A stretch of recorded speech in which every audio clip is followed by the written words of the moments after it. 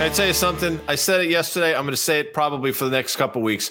That's some badass guitar riff right there. I'm just saying that, like, I get all hyped up. By the way, guy here, Dan there. It's Thursday, the 3rd of November. November's going by like that. That's a joke, by the way. I know some of you lolled. This is Market Call. We're going to be joined in just a few brief minutes by EY from SoFi. Today's episode is brought to you by FactSet.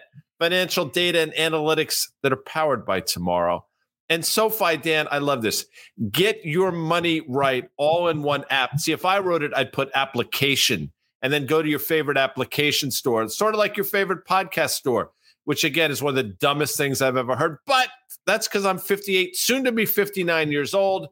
How are you, Dan? Guy, you and I have our share of podcasts. For a 58-year-old man, you probably have more podcasts than most other pods. And the fact is that there is a reason why one would have a favorite podcast store. It might have something to do with, I don't know, maybe the operating system they have on their smartphone. Is that the OIS? Is that what people call let's do it here because we are on the clock today. We're going to be out by 1:30 Eastern today. Guy, we got to talk about this. Yesterday was kind of a fun market call. We had Tom Sosnoff on from Tasty Trade. We were you asked him the question, what are bonds going to do? Right? No, I didn't. No. Don't even do that to me because we don't have enough time for me to get exercise. I know. All right. So let's talk about it. There's a lot of cash on the sidelines, folks. Is this a buying opportunity? Okay, so you did it already. I'm sorry. Please. No. Listen, one thing I think is really interesting, and you and I try to be really transparent, and I think that we do this Monday through Thursday. We're on Fast Money most nights. You tweet all day long. You tweet a little bit more than Elon does. But again, I mean, there's no mystery about our thoughts about what we think might happen right in the markets. Now, you thought when we were near the lows that the S&P might rally into the midterms, into the Fed meeting. I thought we might have an opportunity in late October where I'm going to get you exercised here. The Fed whisperer, Nick Timiraos or whatever, might kind of offer up a little trial balloon about a more dovish Fed. Well, all that stuff kind of came together. But you and I said this yesterday. I did not like the action in the market when you looked at the mega cap tech stocks, how poorly they act, how some of these stocks in the NASDAQ, which got killed when interest rates started going up, how poorly they were acting. It really felt like there was going to be some dovish commentary. All that being said, and I'm going to turn it over to you, I have a trade on in the options market in UUP playing for downside. I'm risking what I was willing to lose. I'm playing for a lower US dollar and yields also going lower, long calls in the GLVT. Those trades are not working out. And I just want to be very transparent about that. But we're doing other things in the markets, aren't we, guys? We'll talk about that for sure. And listen, I was right there with you, and I was surprised yesterday. Listen, I don't write these things, and I'm not sure what they needed, what agreement needed to be made in terms of the statement they put out. But the subsequent press conference did a complete 180. So if you thought the language was dovish, I think Jerome Powell did his best to sort of squash that. So again, I mean, this is what they have to do. And you listen to the Bank of England today. I mean, you listen to the commentary of the Bank of England today. Forget about 2023.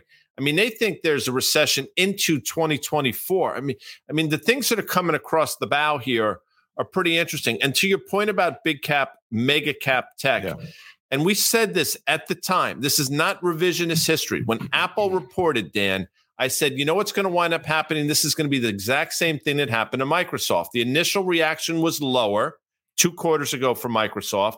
The subsequent move with the broader market rallying was higher. And look what happened to Apple. The first move off that report, stock traded down to about 138. And then 2.5, 3 days later, it had a 158 or so handle. Yep. Now look at it back below 140. So it's all coming together, I think, in terms of how we outlined it. And Microsoft doesn't trade particularly well. Amazon, clearly not. Google's been a disaster. And look, you look at what's going on in Facebook. I mean, an unmitigated disaster. So I happen to think that's all really good because I think it suggests we're in the later innings of this stuff, but I'm sure other people would argue otherwise. Well, I agree with that. So we had somebody on Twitter just ask us, I literally just bought Google, the Alphabet at 85.10. My average in, I started buying Amazon a little too early last week. My average is just below 97. I started buying Meta last week. My average is about 97. So I've been averaging down in those 3 names. And again, the only way you're going to catch a bottom or a turn is by averaging in to some of these stocks here. Amazon. Again, Meta is probably the one I'm least convicted of from a fundamental standpoint. I think Google, if you think that you can start buying it here at 85 and the pre-pandemic high was about 76 and you average in to that kind of pocket of support, I think that makes some sense. Amazon, I feel fairly similar. So again, we're never going to get these things right to the penny, but I think those names are starting to look really interesting to me. And I'm also long Snap at about just a little over 8 or so. But to me, I find those interesting trading opportunities. I also think that if I build a big enough position, a portion of them will be investments, Guy. You see my eyes going to the side. It's because I'm looking at the comments, and definitely share your comments, folks, because this is a great platform for us. And a lot of people obviously are here. So thank you. But one of the guys, I think it was Jim, said, Pal did a shake and bake, which I love. Yeah. That's obviously that's from Talladega Nights, Dan, for you folks out there playing our home game. But look, again, I happen to think everything we're seeing suggests we're in the later stages of everything you're seeing needed to happen. It's painful. Price discovery is painful. There is no straight line, but you're shaking out a lot of things. And not to sort of cast aspersions here, but you think about what Roku did yesterday. I think Roku is the third largest holding in the ARK ETF.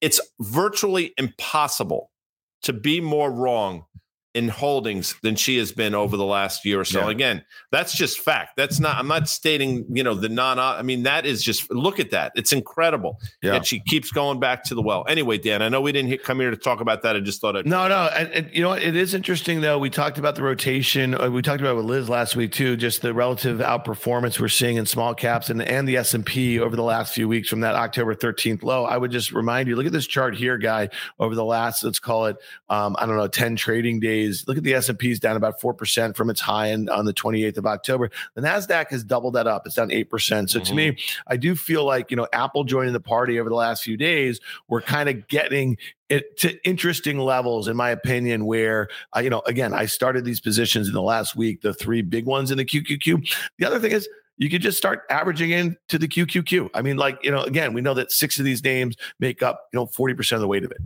If we can pull up an NVIDIA chart real quick, and I love doing this on the fly because we have a question about it. By the way, this is a name that Dan has been spot on about in terms of how ridiculous it was when it reached its all-time high and where it is now. I mean, when NVIDIA, look, forget about October, November. I think we all agreed that in price to sales, it made 0 sense. But it's getting towards levels, Dan, where I think you even submit.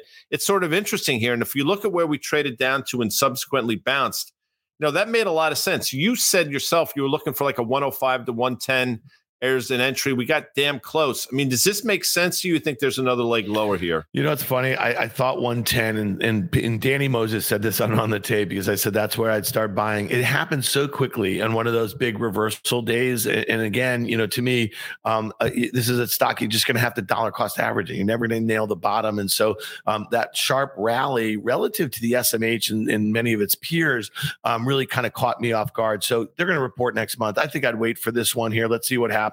But the semis are trying to put a little bit of a bottom in today. AMD up 4%. So that's how you get the NASDAQ rallying with the semis, which have outperformed to the downside. Guy, let's hit this before we get to Liz really quickly. Yep. Just yields. You want to talk about credit a little bit here, but the gap between the 210 spread, it's getting to its wides, as the kids say. What are we, about 56 basis points? You thought we'd probably go a bit higher than here. I don't know, man. We've been talking about this 10-year yield a lot. Again, I've been long calls in the GOVT that's playing for lower yields. It really held that 4% level, which is also the uptrend. Talk to me about the 10-year yield. Talk to me about the inversion, and then let's hit that HYG, the high yield bond ETF. I would call it WAF in terms of the inversion. I won't tell you what the F is. You can figure it out though. But what do I still think, look, I understand to a certain point what's going on, but when you see 16, 17 basis points move in a 2-year, I mean, again, it's suggestive that the bond market once again is way too volatile. I think, and maybe I'm the only one that thinks this, but I still think, I know you do as well, 10-year yields should be lower. I mean, if you listen to the commentary out of all these companies have reported, now we're talking about job reductions at a lot of these companies. They're all speaking to a slowdown. Yields, the back end of the curve, again, my opinion, should not go higher in that environment. And if the broader market is going to break down, And if things are slowing down to the magnitude that I think they are, then almost by definition, Dan, 10-year yields should go lower. So I think you have the right trade. I think you have the right premise. Again, early in our business is wrong, but I still think there's going to be a significant move lower in the 10-year. And I think it's going to manifest itself in like 2s, 10s going to anywhere between minus 75 and minus 100 basis points, which again, I would submit is not particularly bullish. All right, let's talk about credit though, because this is one that, let's do this thing. Who was talking about credit long before anybody else, Dan Nathan? You were. The HYG, the JNK, the LQD. These are all ETFs that track different, I don't know, I guess what you call it, different parts of the credit markets here. Mm-hmm. And, this is one of the things, despite the weakness in these, we haven't really seen that many situations that would cause, I think, investors to kind of say there's something going on here. So talk to me why this is important to you. Well, I mean, again, if you think there's a Fed put in the S&P 500, think again. However, I do think there's going to be a Fed put in terms of the credit market, because the credit markets are the engine behind it. If the credit market seizes up, I'm not suggesting that's what's happening, but if it does, that's when the Federal Reserve and that's when central bankers take notice. And the thing that I look to gauge that, and it's pretty simplistic, but it's the HYG. And we have talked about this since the fall of last year and how this is an instrument you should absolutely watch to gauge the health of the market. Now, we didn't make a new low, but we're getting precariously close once again. Look at the price action today. And, if this thing starts to dip below 70, then you really have to take notice. And I think central bankers will start to take notice. And I think more and more people will start talking about the credit market potentially coming unglued. So if your hope that the Fed is going to come to the rescue, forget about the S&P. The only way they come to the rescue is if the credit market starts to break down. And we're starting to see glimmers of that, Dan Nathan. Yes, we are. All right, Guy, this is probably one of your most I am so well spoken today, man. It's like bang, bang. Like I feel good. It's a Wednesday. I mean, a lot of shit's happening. I love it. You look good. You're all knotted up. But this is also that moment on a Thursday. It's actually a Thursday, Wednesday, Guy, where you just get all excited. This is probably one of your favorite people out there. Yeah. Well, the person we're going to bring in right now. Sorry. Well, bring her in, man. EY from SoFi. Look at that. She got the gun show going. You got the shades down back there so the sun doesn't come in. I mean, what city are you in? Is this New York? Is this where are you? I'm in my apartment. I'm in Manhattan. Yes, New York City. How do I know? How would I know that? Wait. I gotta just point something out. Please. All the big cap indexes are red today. Guess what's green? I'll give you one guess. IYM. IWM, small caps. Correct. That is correct. Look at the Russell 2K is green. On G. All right, there you go. You made your case. I mean, listen, Liz, you heard us talking a little bit about just the underperformance of the NASDAQ over the last, call it, week or so versus the S&P. We could have thrown the Russell up there too, and it would have made the same case. Well, yesterday, Guy and I were doing this at an hour before the Fed meeting, and we're like, man, oh man, like look at how badly the mega caps are trading, and then some of those stocks in the tech market that are down 70, some percent or something. It really felt like rates were about to go higher, and investors were positioning that way. Thoughts on that kind of setup? Yeah. Well, so first of all, Fed meetings are like my Super Bowl. I get a Super Bowl every month almost. It's great. I love to watch what happens.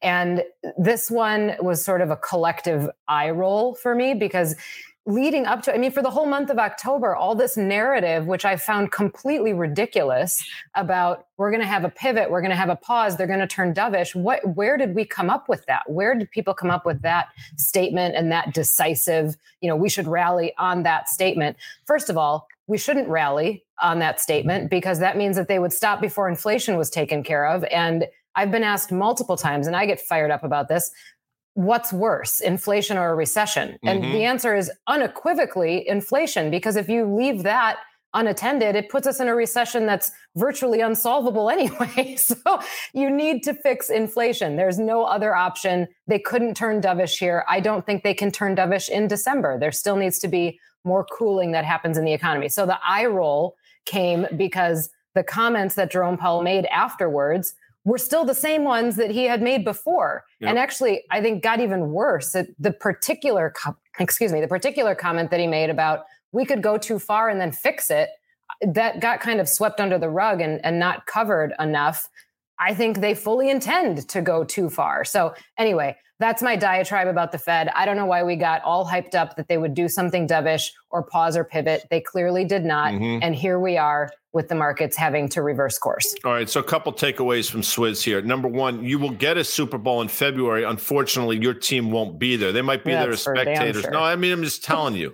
That's number one. And, if you think about the age of that team, I mean, this could be a decade of just lost football in Wisconsin for both the University of and the Packers of Green Bay, number one. Okay, let's not extrapolate 1 year into 9 more, but I see what you're somewhere, saying. Sister. Maybe a couple. I've seen this. I've seen this movie before, but I know how this ends. You've seen more of these movies than I league have. Where they play for pay. Number one. Number two, and this is sort of, I'm interested in your answers. I saw Melissa Lee today on the Today Show, and Savannah Guthrie has to ask, are we going into a recession? Because it's lazy. Let me ask you a question. Why do people fear it so much? Isn't it just a natural part of the business cycle? And isn't it a healthy part? And don't we have to go through it in order to get to the other side? Yeah, I think honestly what people fear is the market reaction. They don't necessarily fear the recession itself, because by the time, and we'll see this time, because now I think we've got so many more individual investors watching the market, understanding how the market works and understanding how the economy works. Guys, we don't find out that we're in a recession until it's over. So by the time we actually know it, it's done and we've come out of it and they declare it. But the scary part for everybody is, number one, the market, and number two, the labor market. And we're just now hearing these announcements of layoffs. You're hearing it across tech. We got 2 more today from Lyft and from Stripe. That is going to continue, particularly in the tech sector. That's when people get scared. But you're right, a recession resets the business cycle. And that's why I think the one earlier this year did not count. We didn't reset the business cycle. And by the way, if we reset the business cycle, inflation goes away. So we need one in order to get back to that place. I think at this point, it is going to be so hard to avert a recession. But I think it's also not something that is this huge Armageddon scenario. Yeah, but I think to your point, Liz, and you make a great point, and we're starting to see that just the fear of a recession is the thing that would cause, large corporations to start cutting jobs. There was an article in The Information this morning talking about Google's cloud growth in the September quarter was up 3% year over year. And, again, they're seeing a slowdown. They're seeing a slower commitment to deals. AWS grew at a much higher pace, and maybe they're, kind of bucking some of the trends. We also saw that weakness or relative deceleration in Microsoft. But those are the things that we've been talking about are likely to happen in a pre-recessionary environment. We're starting to see it, right? And so the one last thing I'll just say about the Fed is tomorrow morning we have this October jobs data. I have to think that's going to be really hot, meaning that unemployment rate is not moving a whole heck of a lot, which is one of the reasons why the Fed, kind of sounded the way they did. And I also thought it was funny that the first reaction when I was watching CNBC, they had this whole panel, like 8 box or whatever. People got all geeked up. I was like, I don't know what you're seeing, because it didn't look that dovish to me. But did you guys, it was really funny. And my first inclination when the market ripped was to buy puts in the QQQ. So, that was my trade. And part of that is I'm long some of these names, as I just talked about. But again, we're never going to be able to figure out how to pick a bottom here. And maybe some of these mega caps and some of the prior leaders are getting close, but it is going to be rocky, especially as the data, at least the earnings. And that's what we saw last week from these mega cap names. They are seeing meaningful deceleration, and they're seeing investors very focused on high costs. Yeah. Sorry, Guy, I'm just going to say one more thing. So between 2 o'clock and 2:30 p.m. Eastern time is the riskiest time to trade Fed comments, because the data comes out. So they say what they hiked. And then all you get at that point is headlines about the minutes that were released or about the statement that was released. You don't hear from Jerome Powell yet. So I think what happened between 2 and 2:30, the market got super excited. Everybody that was commenting on it got super excited. There was a story that came out that said the Fed signaled that they were entering end phase. I don't know where that came from either, because I don't think they said that. And I didn't hear that in his comments. So that's what I think started the trading. And obviously there was this kind of exuberance about it that Jerome Powell poured cold water all over and over again in his comments. So be careful if you're trying to trade anything that the Fed has done between the actual release of data and when he starts talking. Check out these comments on the YouTube, EY, from Arthur Magazu. EY bringing the heat today, man. I dig this. I'm just reading comments here. I'm loving this stuff. I mean, people dig EY clearly. So you obviously write your note, and I know what goes on after you have your lonely drink at a bar with nobody around you, which is, customary. You write this note, you get your footy pajamas on, and you should have said to me, listen, when you're talking about the Packers, G-Swizz, slow your roll there, brother, because that's the headline here. Slow your roll. So let's get right into it. Yeah. So actually, I use this statement all the time in real life, too. I've said a lot of this already, but slow your roll, it was sort of used in two ways. First of all, people were expecting a slowing, which didn't happen. Even if they downshift in December, my point is, it's just a downshift. They're still hiking. A 50 basis point hike is a pretty big hike. So if we get that in December, that's still a big deal. And then we go into 2023 waiting for all of this to sort of bake through. I would also tell investors, keep in mind that there's a built-in pause in January. There is no Fed meeting scheduled in January. So barring some emergency meeting, nothing's going to happen in January. So we'll get the next one in February. So we sort of have that pause baked in. What we've seen in the labor market, and by the way, shameless plug, I will be on Squawk Box tomorrow on that 8-person panel when the jobs numbers are released. So tune in.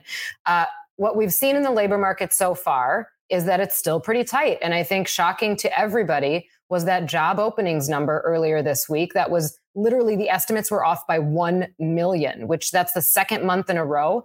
The estimates were off by 1 million. This time openings ticked up again, and shocking to everyone, like I said. So now here we are at a point where this ratio that the Fed watches, which is number of jobs open per unemployed worker, that ratio is back up to almost 1.9. They want it down to 1.2. So this told them, keep going, keep hiking. We still need to tighten further. And look, we've made a decent amount of progress on tightening. I fully acknowledge that. But financial conditions, as Jerome Powell stated yesterday, tighten first. So we're going to see that in the data first, which we absolutely are seeing. The economic stuff happens later. So I don't think they're slowing down anytime soon. The Brewers in Milwaukee used to play in the American League. They were subsequently moved without a lot of fanfare to the National League, because when you have a team like that, you can basically do whatever the hell you want. Obviously, that would never happen with the Yankees, but neither of our teams are in the World Series. However, two teams are tied at 2, as the Phillies of Philadelphia were no hit last night by the Astros of Houston. But you have a little bit of a graph here, and you put this together. I'm sure you sort of snickered to yourself as you were doing it. So talk to me about this one, EY. I lolled to myself while I was doing this. Mario did this one. I sent him my analyst. I sent him on an assignment, and this one was purely just to get you razzed. So there's this ridiculous thing going around lately that when the Phillies are in the World Series, and God forbid they win the World Series, that it means the market is going to crash, because it has actually, coincidentally, it has happened quite a few times in the past. So this chart shows you they went to the World Series and won it in 1929. I think we all know what happened in 1929. Happened again in 1980. They went to the series and won it. Market was down 27% after that. Happened again in 2008. They won it, and the market was down, obviously, after that. So here we are in another predicament. I think the good news here is that the market is already down. So if it goes down a little further, if the Phillies win it, maybe we've felt most of the pain at this point. However, there is this superstition that if the Phillies win, we're headed for some kind of disaster and recession. I don't think it means a flying anything, but a flying Philly. But yeah, a flying Philly. I don't think it means a flying Philly, but it's fun to watch. Guy, tell us, you experienced all 3 of those market downdrafts. So in 1929, I mean, that must have been, the Philly Athletics there defeating the Cubs of the same, the National League here. What was that like, guy? Was it a competitive series? The Cubs won the one game, but the Athletics really just dominated the entire series. I will tell you, though, I do remember 1980 a lot better, because I was just turning 50, and that was fun. The George Brett Kansas City Royals, the Phillies, they had some really great. It's interesting. I think that was Tug McGraw was on that team, and his son is now obviously a big Philly fan. But what's really interesting about this is in 2009, the Yankees played the Phillies, and the Yankees summarily beat them. And if you recall, we started to come out of things subsequent to that World Series. So you better be crossing your frickin' fingers out there, despite the fact that everybody except people in Houston hate the Astros. You better be rooting for them, I guess, if you want the market to continue to grind higher. This is just a quick programming note. I got to dip at 129. Okay, at 129. Go. But do your thing. No, I got a couple minutes, but I can't leave Thursday's market call without Butters. I mean, that's do it. Let's get Butters in, and then EY and I will just. That's kind of my jam here. And I was really actually fascinated last week. John Butters' earnings insight blog. He had all that data about the energy sector's contribution to S&P 500 earnings. And if you took out a lot of the gains that we had, and then you start thinking about when it starts trailing off in Q2 of 2023, if all this discussion that we're having about a recession, and now when I think we will all agree that most strategists still have their earnings estimates for S&P 500 are just too high for 2023 right now. So John this week is giving us a little preview of his earnings insight blog. He said that analysts are currently projecting flat earnings year over year for the S&P 500 for Q4 of this year, expecting earnings growth of 4.1% on September 30th and 9.1% on June 30th. So they're coming down. Okay. We're seeing that, but we really haven't seen it meaningfully come down for next year. And I just want to add, when you think about, okay, if we are at peak energy earnings, okay, if we are about to go into a global recession, we're going to see S&P earnings down year over year. And so some of these estimates that have come down over the last 2 quarters have not troughed yet. Liz, thoughts on that? Yeah, I don't think they've troughed at all. And I think this earnings season is only the first indication that all of the estimates and the optimism is still too high. So even just broadly looking at where the estimates are for 2023, we're about flat for growth over 2022. I think that has to turn negative at some point. But the real question is, what's going to happen to the market? How much pain will the market actually feel on those earnings estimates coming down? My take is that I think the market has a lot of the macro headwinds priced in. I don't think it has a lot of the earnings headwinds priced in quite yet. And once we start to hear both announcements of layoffs, and I expect the labor market to really show some cracks by the end of the year, but announcements of layoffs with earnings revisions. And Mike Wilson has made this point a few times in the last week that companies aren't really forced to guide for 2023 until the end of 2022. So we just haven't heard it yet. And I think he's right. I think we're going to start to hear some bad guidance for 2023 at the same time as hearing layoff announcements, and that's going to hurt the market. We have made Butters, as I said yesterday. I mean, Cher, Sting, Bono, Sia. I can't even believe I just said that, by the way. Sia. I mean, that's EY from SoFi. EY. Well, no, it's not. See, no, because she's not it's not a one name. It's no. But we've made Butters that type of person. EY from SoFi is something entirely different. Dan, I know you got to go, and EY and I are going to have some tomfoolery here. And I'm not asking you to play stock market with Apple, but let's pull up an Apple chart, specifically the one, Elizabeth, that shows us we're in this bit of a pennant formation. How important to the broader market, without getting granular about Apple, is Apple, in your opinion? You know what? I'm going to speak your language. I actually just did a podcast the other day where we tied sports to the market. Oh, I like this. I compared Apple to the Buffalo Bills. If you're betting on the Super Bowl, okay, the Buffalo Bills, I think right now are 27% of the market of people betting that they're going to win the Super Bowl. That's kind of how Apple is. If you don't own Apple, you are so drastically different than the rest of the market, which it sometimes might be good. I think it's one of those stocks that it's more of a risk not to own it. It is very important to the overall stock market. But the really interesting thing over the last few weeks has been that when you look at just the pain that mega cap has taken, especially mega cap tech, we've wondered for so long, can the market survive without mega cap tech? Well, it turns out it can. And I think that's good news for when we finally, if we go through a recession, we come out on the other side, if tech is still under pressure, it's good news that we're seeing breadth in the market and we're seeing things other than Apple be the big outperformers. Yeah, I think that's I think that's exactly right. People are forced to be there. And what I said last Thursday, I believe, when Apple and Amazon reported on Fast Money, I said, look, the reason why Apple is actually bouncing on this, because the knee jerk was for it to go lower. It closed, I think, around 144. I think in the aftermarket it was down to 138, and we obviously bounced. I think we were north of 156 the other day, and now here we are below 140. But I think it's exactly that, this flight to perceived quality, and yet have to be in it the same way you have to be with the Bills, who, listen, they could get bounced in the first round of the playoffs. I mean, we've seen that movie before without question. Before we leave here, when you're in these 8 boxes, what's it like? Because I don't think I've ever found myself. It's in my contract that I'm not allowed.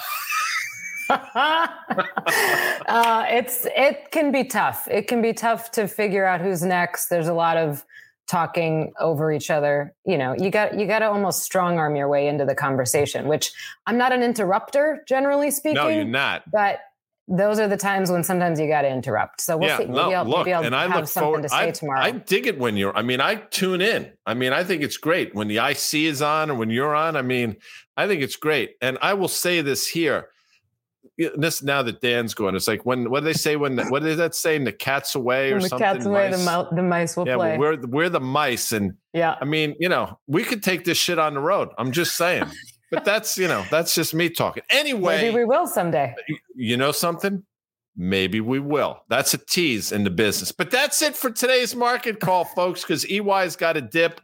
I got to get in the car and go to New York City for a podcast, which drops on Friday. Wait for it. On your favorite podcast store.